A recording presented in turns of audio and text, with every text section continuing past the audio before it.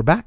We're back. We're back again, and it's been a little bit of putting out some alternate content lately. We got the interview out. We've done some short topics. Yeah, that's been kind of exciting. How's the formula treating you these days? Yeah, the formula has been a fantastic map for me as I go through life, and something happens to me, and I hit those old triggers again, those old storylines.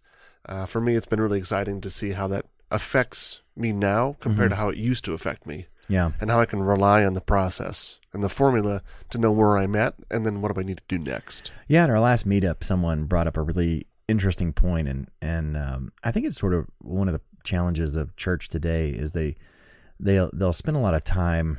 It's almost like once you become a Christian, the magic wand is ding, and you're good. You know, you somehow magically progress through the formula. And the reality of it is, I think you will spend a lot of time cycling through the formula. But like we talked about prior to recording, that's really a sign that you're leveling up. It's because when you reach a place of equilibrium in your life, you're not going to be challenged. You're not going to have a sense of, I'm not enough, because you're not doing anything new that would prompt you to think, oh God, am I going to be enough? Right. And in some ways, then this feeling of, here I am again, thinking I'm not enough, that's also a predecessor to success. That is telling you that you're getting ready to have a breakthrough. Right. And you just have to lean through that. And I think we talked about earlier, it's this idea of like going to the gym. You have to get through the pain in order to reach your fitness goals. Yep. In the same way, if you are coming back around and you're telling yourself a story again that you thought you'd put away and you hadn't even thought about it for a while, and you're like, oh God, here I am again. Really celebrate that, because that is you coming to a point in your life where something new is about to happen. Something interesting is about to occur. Right. Some level, you're going to level up soon. And these stories have come back, and you're back in the first step or second or third step in the formula, and that's okay. And if we could get everybody to sort of think about that as just part of the process, and on the other side of that is success, and to celebrate when these things occur, it really changes your mindset around it, as opposed to saying, oh God, here I am again. Why can't I escape? You instead say, oh, I must be getting ready to level up. Yep. Because I'm having these experiences again. I'm having these stories come back to me again. Christ absolutely saved your life. You are solid. You have a new identity in Him, and you're going to heaven. But that doesn't necessarily mean that you're not going to go back to your comfort zone, which is your jail cell. Yep. When you are triggered by doubt and fear, you're going to go back to the cookies, back to the Ben and Jerry's, back to the jail cell, back to the old stories you're telling yourself. And that's okay as long as you go, oh, I know what's going on here. I'm getting ready to level up. I need to lean into this and push past it. Not instead kick yourself and say, I guess I never beat it. I'm never going to be good. No, you're leveling up. And so just celebrate that. So that's interesting. Yeah, absolutely. The whole formula process. But for those who just tuned in and are wondering what we're talking about, we are actually in the middle of studying what we call the formula. The formula is forgiveness precedes freedom, which precedes abundance, which precedes riches. This week we'll actually cover the final step in the formula, riches. And if this is your first podcast with us, I cannot stress enough, it is a good idea for you to go back to episode 3 and begin there, because we're going to talk about riches today, which is the last step in the formula. And it's the last step for a lot of reasons. It's sort of the first step as far as the world sees things.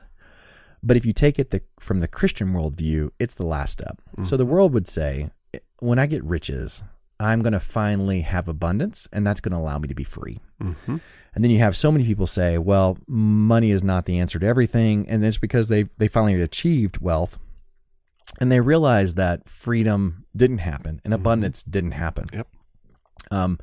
And it's because they didn't go through the formula in the right direction. They didn't come forgiveness first, freedom next, and abundance, and then finally riches. Yep.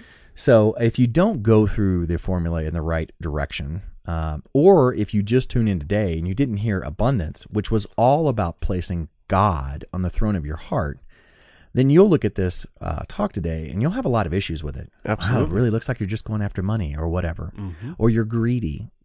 No, because if you did the abundant step and you really worked on putting God on the throne of your heart, there's no way in the richest step you're going to be greedy. Right. It's just a contradiction. Yeah. It couldn't both be, both are not true. That's exactly right. Yeah. And so before you judge 1720 and the work that we're doing here on this talk on riches, please go back and understand at least the abundant step, because that really sets the frame here and it keeps you from getting in trouble with the richest step. So with that said, let's dive into today's topic. And this one's a really cool topic for me because I wish I could say that I learned it quickly, but I did not. It was, as my stepfather was fond of telling me, boy, you only learn from the school of hard knocks. And he was absolutely right. Unfortunately, I would not learn from his tutelage.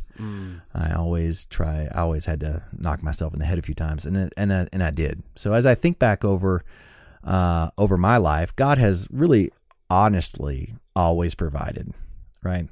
An unexpected expense in our lives when we were young was almost always preceded by us scraping together just a little bit of extra money. So we'd have, maybe we were able to finally pull together $500, and sure enough, something would break on the car literally the next week, and we'd have to spend that $500. So this was like our hard-earned savings that was immediately evaporated. Right? And it only brought something that had worked a minute ago back to being working again. So it's not like we had a bump up in our lifestyle because of the spending of this money. It just brought us back to zero, right? In many cases, it was often the exact amount needed. Like whatever amount of money we would scrape together, it'd almost be the exact amount necessary for us to overcome this thing that had come up. And at the end of solving the problem, back to a zero balance. So in our younger years, this happened probably more times than I could honestly count.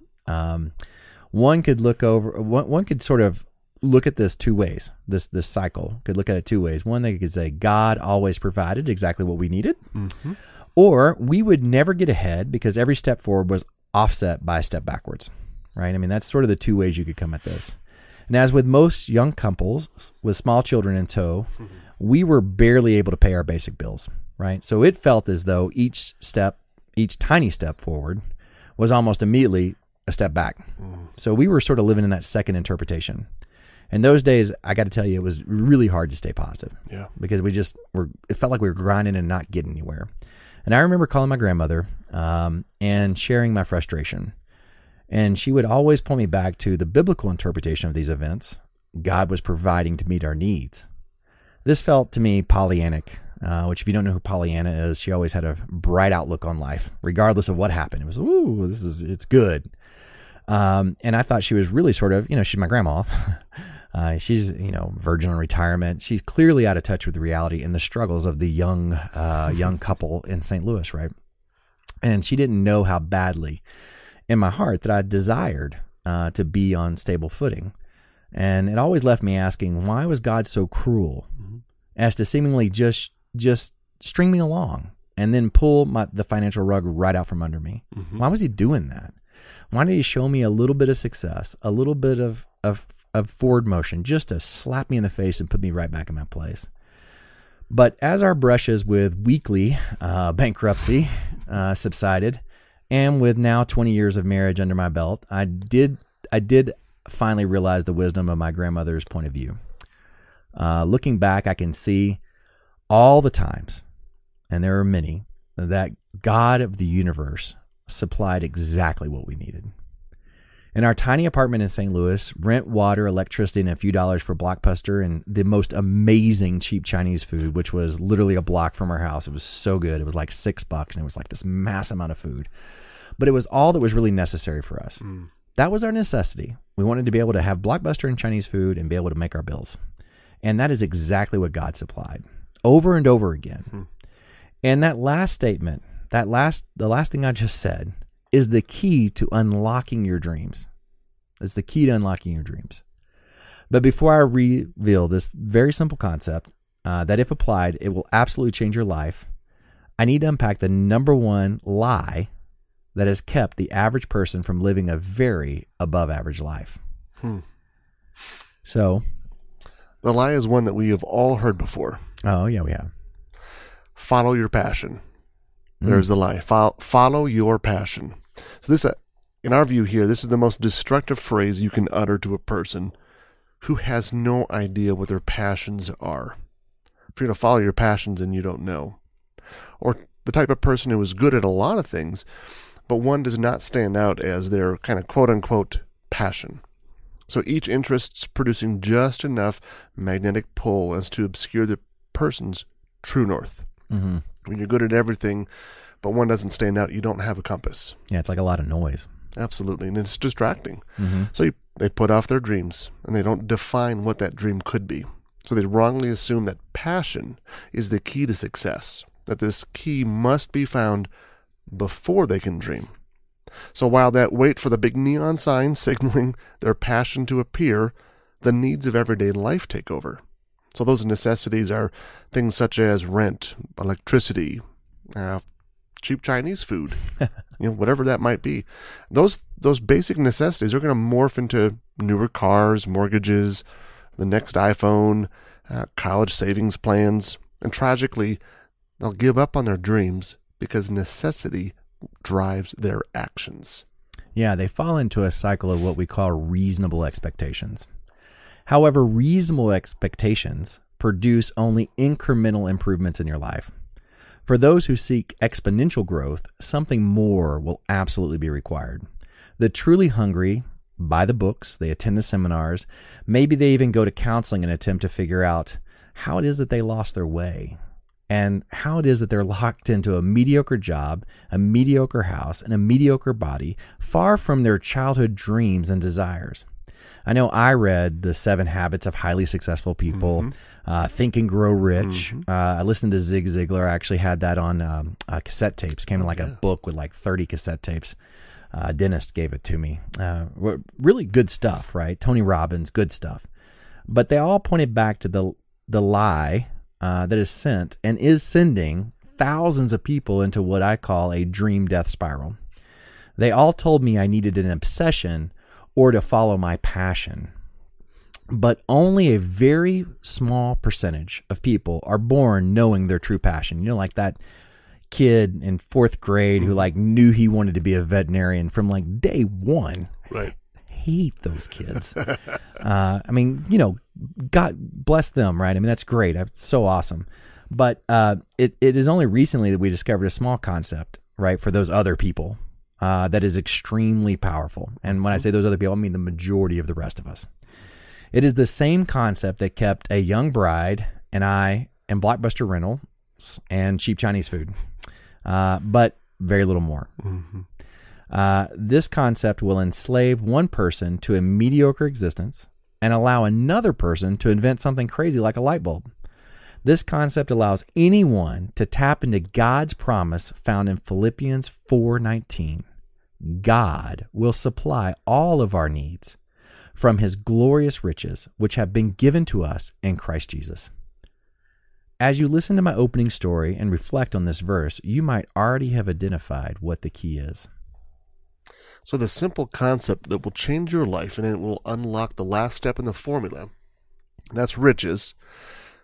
That simple concept is called the necessity effect. Most of us are already unknowingly using the necessity effect to great effect. The necessity effect explains why, in the wealthiest nation on the planet, the vast majority of people are living that paycheck-to-paycheck life. The necessity effect is why most of us, with very few exceptions, are locked in the financial classes of our parents. That's right.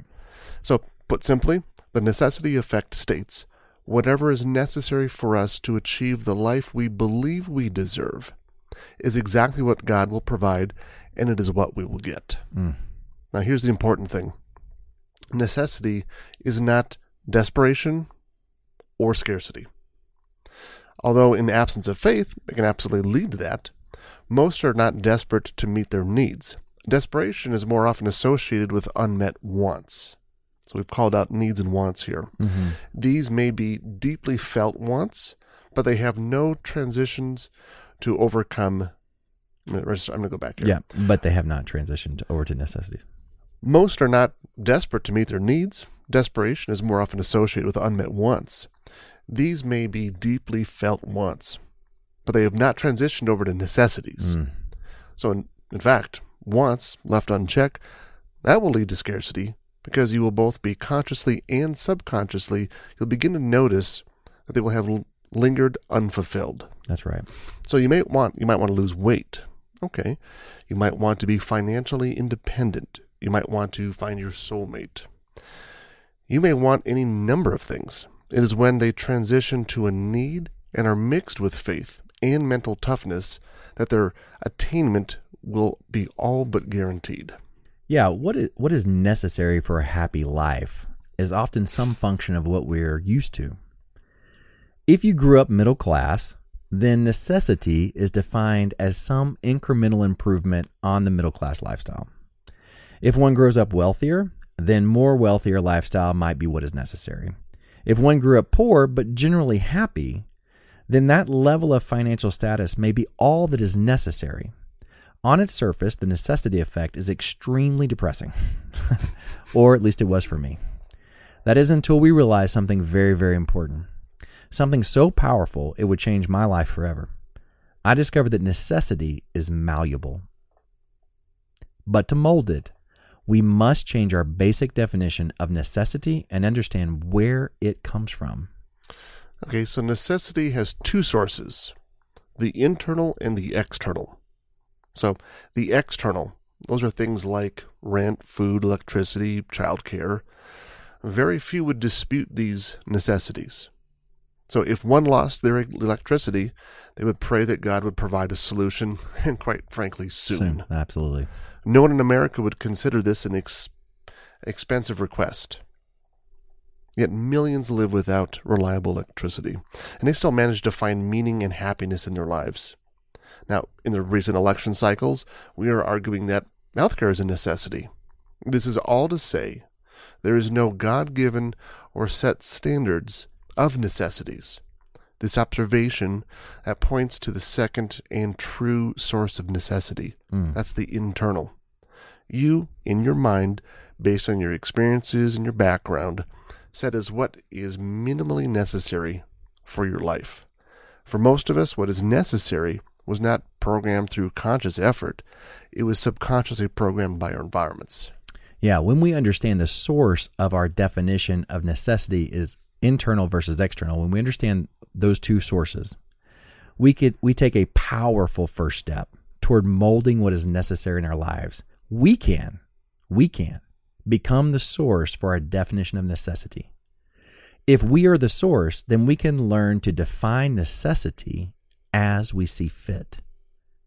There are a number of ways to achieve this transfer, but first we must understand why this transfer must be made, and we must believe in this why with all our hearts and minds. So here are those two big whys. So the first, tap into a promise. For those who serve Him, God has promised to meet your daily needs. Most of us can reflect on our lives, and if we're still here, most of us admit God has met at least our minimal needs. Now, this is an absolute biblical law. If you serve the Lord, your needs will be met. But the loophole in this promise, if you can call it that, we get to define those needs. If we feel that your life has something that's lacking, then it is because you have failed to control your internal definition of what is necessary. And God says, if you ask, you have not because you have asked not. Very interesting. So the second of those two whys is to tap into your own power. Redefining one's personal necessity is what causes millions of immigrants to risk their life and limb to come to America. Necessity allows one to lift a car from a child. It is what allows a man to survive years in a POW camp. It allows a lost hiker to cut off his own arm and then hike out of the canyon that was meant to be his tomb. It allows a single mom to hold down 2 jobs and still find time to attend night school. In short, necessity can do what passion and desire cannot do. We can't overstate that. No. So perhaps you thought you knew what necessity was, but now you're questioning your understanding. So perhaps for you, necessity has been your jailer, and now you're wondering how to transform it into your savior. So the process is simple. Like the secret of Oz, the power has always been with you. Since you first stepped foot on that yellow brick road of your life, your trip back to the farm starts with a simple request. Yeah, you must request more of life and make it your necessity. I actually recently came across a poem that I thought just nailed this concept. And why don't you read that poem, Martin? Okay. So the poem goes, I bargained with life for a penny, and life would pay no more. However, I begged at evening, when I counted my scanty store. For life is just an employer. It gives you what you ask.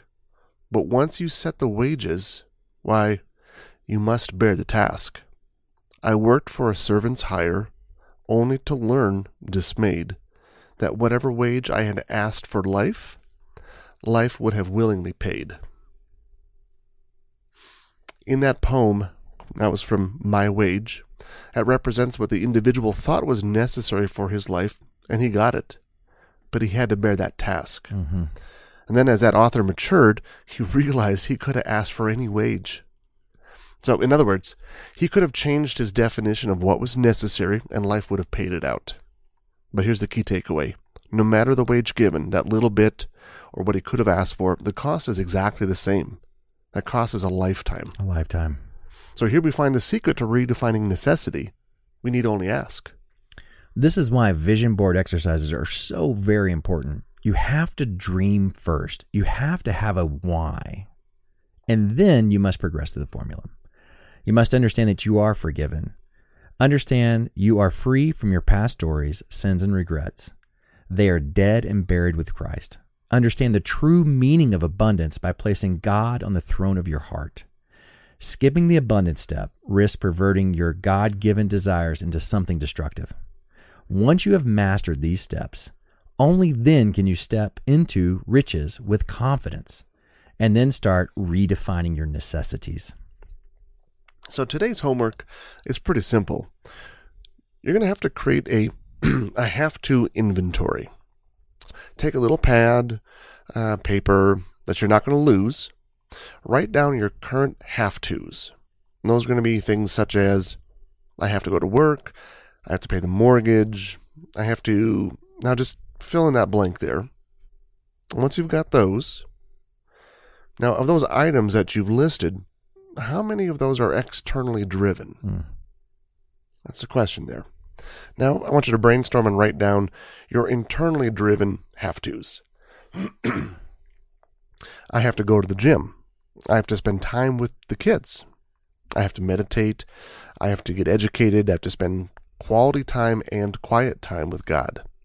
Now, if you struggle with the difference between the two, external versus internal, external are those items whose deadlines and timing are not dictated by you. That's right.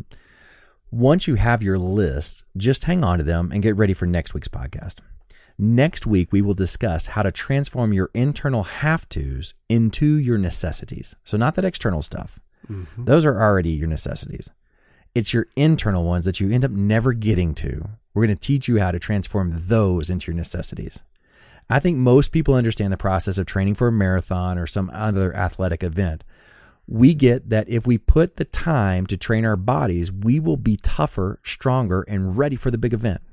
Next week, we will provide you with specific training and techniques for developing a mental toughness, because moving to internal necessities as your focus is a battle of the mind. And success in any battle is a function of preparation and training. You can leverage God's promise to provide for your needs or your necessities, right? Needs or necessities. His promise to do that, to create the life you are dreaming of. But you must get mentally tough. And we will show you exactly how to do just that next week. All right. So thanks for spending this time with us again. Thank you, Dustin. If you've not already subscribed to our podcast, remember to leave us that review on iTunes and Google Play. Each positive review raises our rank and exposes this content to people who otherwise would not have heard it. Now you can find all of our links for our social media pages, YouTube channel, iTunes, Google Play. You'll find all those at 1720.org/podcast. It's also a great way to share our content with anybody that you think would benefit from what we're talking about here. Now finally, be sure to follow our page on Facebook. That's facebook.com/1720.org. Yes, please use the .org. That's important. And subscribe to our newsletter at 1720.org. Thanks, and we'll see you guys again next week. Have a blessed day. You as well.